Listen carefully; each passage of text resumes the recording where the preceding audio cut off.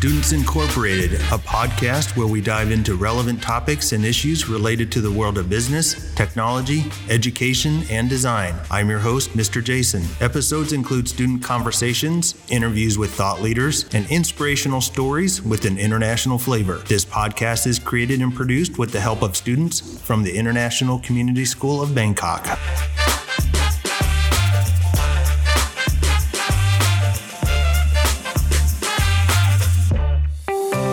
In today's episode, we explore the important topic of college and career preparation. I'm joined by our co-hosts, Lion and Ronnie. We also welcome our special guest, Mrs. Jen, our wonderful college counselor, and Proud You, one of our favorite seniors. Thank you for joining us. In keeping with our tradition, let's hear the quote of the day before we begin. Thank you, Mr. Jason. Today's quote is from Rachel Walken. If we were meant to stay in one place, we'd have roots instead of feet. University is a great way to move and learn about new cultures. Here are some headlines from our news desk. Currently, the Thai tourist industry is on a path to recovery. In August, the amount of people occupying hotels rose to 47.5%, and the percentage is expected to continue to rise. Most tourists are from Asia, the Middle East, and Western Europe. In Southeast Asia, on the 18th of September, a strong earthquake hit Taiwan that was around 6.9 in magnitude on the Richter scale. At first, there was worry of a tsunami, but later these concerns were alleviated. In world news, according to CNBC, FedEx CEO says he expects the economy to enter a worldwide recession. FedEx shares fell by 15%, and FedEx missed estimates on revenue and earnings in its first quarter. Thank you for those headlines, Ronnie. Not sure about all of you, but I'm hoping the impending recession does not reverse the global economic recovery we have been experiencing since COVID. Okay, on to a better topic. Let's jump into part one with Mrs. Jen and Proud. All right. Okay, everybody. Thank you very much for being on our show. We're very glad to have you here. Since this episode is about college and careers, our first question for Mrs. Jen is, where do you go to university and what was your major? Well, thank you so much, Lion. I have to first say I am a huge fan of your show, so thanks so much for having me. In terms of college, so I guess my first bachelor's degree was in business administration at Taylor University, which is a small private liberal arts school in Indiana. And then I received a master's in education at the University of Tennessee, which is a large public research university. And then more recently, I just received my certificate of counseling online with UC San Diego out of California. So kind of three very different college experiences, but I really enjoyed them all. Thank you for sharing, Ms. Jen. So what are you planning on majoring in, Proud? So as of now, I think I'm planning on majoring in bioengineering or some form of maybe biomechanical or biochemistry. So you chose difficult majors then. Very good. Very good. I like that. Yeah, I think they were quite challenging, but I feel like it's just something that I like doing. So even though it's still challenging for me, I think I want to try that out. Well, I'm sure you would change the world with that, Proud. Well, obviously, selecting universities requires a lot of careful decision making. That's where Mrs. Jen comes in, right? Mm-hmm. And what do you think are the most important factors in choosing a university? Yeah, great question. So I think kind of the unique thing about the college search and decision, it's the first time that high schoolers really have to make a big, informed, and independent decision. So in my department, really what we try to do is walk alongside of them and break it down. We want them to take ownership of the decision, but we try to help them along the way. So one way we do that is with the college search, we try to introduce the 4 Ps. So those 4 Ps are price. So thinking, does this college, is it within my budget? Is this working with what our family can afford? The second P would be program. Does it have the program that I hope to study? The third would be place. What country am I interested in studying in? And within that country, what city and region? And then finally, people would be the 4th P, and that's who do I know that attends this school? Are there any alumni that I could connect with? And who will be my community on campus? How will I get connected? So I think those hopefully kind of help break down the process and help students make informed decisions. That's really informative. I know that definitely helped me when I was selecting my university. Another common question that students wonder about is, What do universities look at the most on college applications? Will we get automatically rejected if we fail our SATs? Okay, so really the big answer to that question, which is the most common question almost always, but it depends. It depends on what kind of school you're applying to. It depends on what program you're interested. It definitely depends on what country. So I would say that in the U.S., for instance, and Proud knows a lot about this because she's walking through that process right now, but we say that colleges look at a holistic review of applicants. So they're taking in not just academics, but they're looking at activities and attributes, and they're reading letters of recommendation from teachers and counselors, and they're poring over their essays and hearing the student voice within the application. So while it is a holistic process, the academics are still at the core of it. Can I go back to that question for a moment? Because I'd love to hear from Proud and her college, application process. And maybe you can share where you have applied or where you are going. Or maybe you don't know yet. Or that's maybe okay. you don't want to share. Yeah. Or maybe you don't want to share. That's totally... So talk about the types of Yes, schools. about the process. Yeah. Yeah, so I think Mrs. Jen already touched on all of the important pieces, but personally for me, I think that the program and the people are like the most important factors when I was thinking about it. So definitely I looked into universities with the specific majors that I wanted to go in, seeing like which schools is specifically good at those ones. And then the next thing is the culture. I feel like if I'm going to spend the rest of my 4 years in some place far away from home, it better be like a good place, like a place that I really want to live in. And just like the people, they should be like the people that I basically just vibe with, I'm guessing. So it's kind of hard to, know sometimes from college websites. So maybe like asking other people who may like have attended the place or just going onto YouTube or more informal ways, finding information. I think those are the things that I kind of try to look for when picking like universities. Were you able to visit? And if you aren't able to visit, what are some recommendations regarding like doing research? Personally, like due to COVID, I wasn't able to visit because I'm applying only to the US. So I wasn't actually able to go there in time.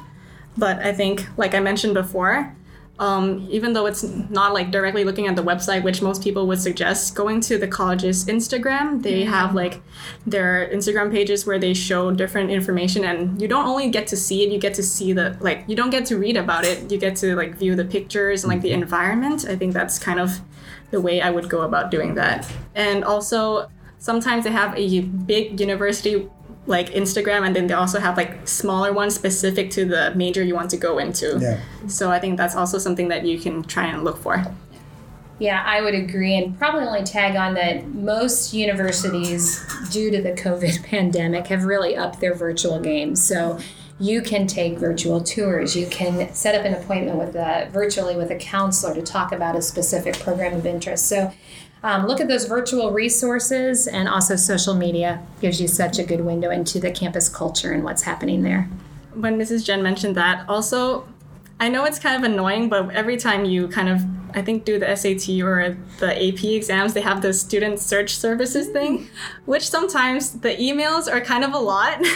They do send a lot of emails, but then sometimes I feel like there's a lot of virtual sessions where they have many schools together, and then they're going to host this like panel thing where they explain things about their university. So you can definitely also look out for those. Yeah, and another unique opportunity that ICS students have is that this year university reps are traveling back onto campuses. So we are so excited and hope to host maybe even up to 100 universities on campus this year. So that's a wonderful opportunity to engage as well. That sounds like very, very busy work. And I know that seniors are definitely busy with college applications right now. Am I correct, Ronnie? Oh, definitely. So busy. So do you think there's anything specific that sophomores and even freshmen should do to prepare for their future college applications? What I would say if I'm talking to 9th and 10th graders is really choose carefully how you're going to spend your time in high school. It is going to go so fast, right, Proud? And yes, so definitely. I think if you can be intentional about the activities you're choosing,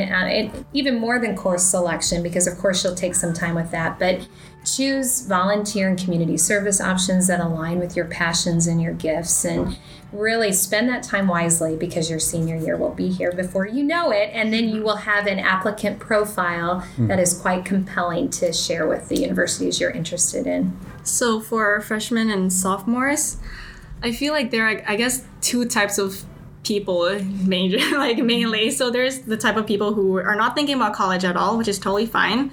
And there's also people who are like over obsessed with the idea of getting into college, even though it's like not close to that time yet. So for the people who are like maybe don't have a plan yet, I feel like you could kind of familiarize yourself a bit by maybe talking to your parents or finding your passions, like Mrs. Jen says. And yeah, basically just get to know it a little bit more so that you kind of know what direction you're going to go to and what you're going to spend your time doing. And as for kind of like the other extreme, a lot of times people go to like different websites to be like, oh, what should I do to get into college? And I would just advise you to not do that and like not go do things just because you think that, oh, someone told me to do this and it looks good on my portfolio. It's really probably not, and it's probably not going to be specific enough. So you should definitely just go for things that you enjoy doing because you're going to probably be doing them for a very long time. So yeah, don't fall into this hole of like doing, oh, I have to do this many hours of community service. I have to found this and that. Like just try and just do your own thing, I think would be the best advice. So much good advice just in part one.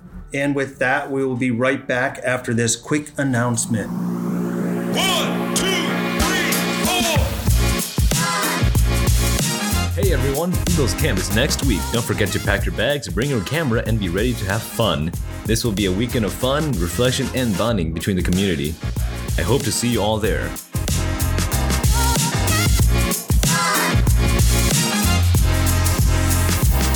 We are back for part 2 of our college and career talk. So our next question for Proud is, how has the college application process been so far? Have you had to overcome any obstacles or work around any problems? I think right now my process, it's been a really meaningful and valuable time for me to go through the college applications. So right now, obviously, there's a lot of stress because I'm applying early to some universities and that's due in like around a month. So I'm really working on those supplementals and all of those things. But the good thing about it is that I feel like some of the college questions, the supplementals they ask, they really allow you to explore yourself and kind of just find different aspects of yourself that you might want to talk about that you kind of don't think about before, which I think is a very unique part of the college application process. And it's something that people should enjoy in the midst of all of like the stress that you have. As for the obstacles, I feel like for me, the closer, like the more work I have to do, the less I kind of want to do them sometimes. And it's kind of a problem because obviously like I just want it to be really good before I actually start, for example, like writing. If it doesn't come out the way I want it to, sometimes it's hard for me to even start it at all, which is a big problem, but I'm slowly working towards it and just like reminding myself that like the first draft doesn't have to be good. You just have to get your ideas out there, and then that's where like the other creative things can, go on. Yeah, and I would step in and just commend Proud as such a great example for a student taking ownership of this process. I do think, like I mentioned before, it's one of those first times that high school students are making these big adult decisions, and there is such a correlation to sitting in the driver's seat, taking ownership of this process, and then having success while you're in college too. So she's doing a great job. Thank you, both of you. Now, Mrs. Jen, I have a question for you. How has the college application process changed over the years? How different was it before the pandemic? Oh, wow. Well, if you really go back in the years, Mr. Jason can join me. Back in the 90s, I mean, it was a totally different landscape, right? I think if I think about it, I believe I submitted one application. I know I took the ACT once. I had one draft of my essay. So it has just become way more complex. I think we have over 4,000 universities in the U.S. alone. So the choices have expanded. The factors of admission have expanded, and it's really just become a bit more complex. We also have students applying to colleges in 10 different countries, right? So the options and the student mobility has increased to making the whole landscape just a bit more competitive. And then I guess before the pandemic and after the pandemic, things have changed as well. Specifically with the SAT, that's one specific area. Most schools are now test optional, meaning you do not have to submit your SAT scores. I do feel like our students typically do pretty well on the SAT, so I typically encourage them to submit it. We just had a rep from Notre Dame on campus last week who mentioned, and I thought this was some good perspective for our high schoolers, that the SAT represents 4 hours of a student's work, whereas a GPA represents 4 years. So keep it in perspective. It's still a piece, but it's not the only piece to the application. When I applied to college, I think I wrote my essay by hand. I don't even think I typed it. So Maybe word processor. Possibly, but yeah, times have changed big time. So next question. So correct me if I'm wrong, but Proud, we've heard that you conducted some research on the effects of soybeans and how it affects dementia. That sounds super interesting. Can you tell us more about it? Yeah, sure. So as I shared about during the SALT trip this year, I was basically in this process of kind of like re-looking back at some of my memories. And one of the things that was a really big part of my family was my grandfather, who had dementia after he had a stroke, and then he passed away not long after. So I always heard stories about my mom talking about my grandfather and like basically his impact in our family, and then how different he was after he got this disease. And I felt like after hearing that, I kind of like teared up a lot. I cried. Like, it was really sad for me. And that's why I decided that maybe I should try to do something about it. And I had some, I guess, extra time at that point. So I started doing some research, going to Google Scholar into seeing like ways that dementia is being cured. And I came across this Thai professor who was doing research with like mulberry extracts. And then he realized that this was like a potential way that to help alleviate like dementia for a lot of elderly patients. So basically what I did was I just contacted him. I found his email and just kind of emailed him like, yeah, so I'm really impressed with the work that you've done. Could you maybe accept a student to maybe come work at your lab? Because I'm really interested in working with you and I'm really passionate about dementia. So I'd really like to learn more about it. And that's what kind of led me to go to Burapha University. And then that's where I kind of did this research about soybeans. So you take soybeans from Chiang Mai, and then we go through this process of hydrolysis and all of these things. And then we kind of try to test them to see if, like, object recognition tests and all that kind of thing to see. And then we basically found out that neuron density in the hippocampus increased by a significant percentage. So basically, like, these soybean hydrolysates are actually able to help people with dementia, but we haven't really gone through like the clinical phases yet, so we can't really like make a real product out of that. But right now, I think it's a pretty good start, and I was really excited that the results actually worked the way that they did. Wow, that's a very cool story, Proud. Thank you, Lion. It also relates to me a bit because my grandpa also had dementia. He would ask me like a few times a day, like what my name is. Whose son am I? Couldn't remember who my dad is. Couldn't remember like any of his kids. And he wouldn't remember to take his own medication either unless we wrote it on a whiteboard for him so he would read it. Right. And I really respect how you really took matters to your own hands. You won't let life tell you what to do. You tell life to go away, and you fix the problem yourself. Because if no one's gonna do it, you're gonna do it. And I think that's inspiring. We should all try and do that. So life gives you lemons. Go research about soybeans. Yeah. So, is there anything else that you're passionate about that you have explored more through clubs or campaigns? Another thing that I'm obviously passionate about is engineering, which is something that I'm going into, but specifically about women in engineering, because in the STEM field, women are always clearly very underrepresented. Basically, like during my 11th grade year, I was taking like things like AP Calc, AP Com Sci, and there were like 1 or 2 girls in each of these classes. And I feel like ICS, which is like a very open community, we don't discriminate between gender, of course, but there are still a lot of times where women are not really trying to go into STEM fields because it seems like a male-dominated field, like a guy's job. So I find this super infuriating. Like, I really hate that kind of thing. Like, oh yeah, leave it for the guys. Like, oh, are you really good at math? You're a girl, that kind of thing. Like, it's still a problem today. So this led me to kind of found the ICS SWENEX, which is Society of Women Engineers. And we mostly work with middle schoolers so far, just to try and let them kind of explore engineering and just know that your gender does not determine what field you go into. It's just whatever you're interested in, you should always go for it. And this is obviously not just directed to girls only, like guys as well. Like, guys can pick any field that they would like to go to. Also, another thing that I'm really passionate about is about the problem of colorism. This is basically a form of discrimination due to skin color in Thailand. So I didn't initially realize that this was an issue in Thailand until I kind of started growing up and I started like watching more Thai movies and K-dramas, and I feel like a lot of people always say like, wow, your skin is so pale, like this is so cool, like wow, how do you get this skin color or something like that? And I feel like that is super damaging.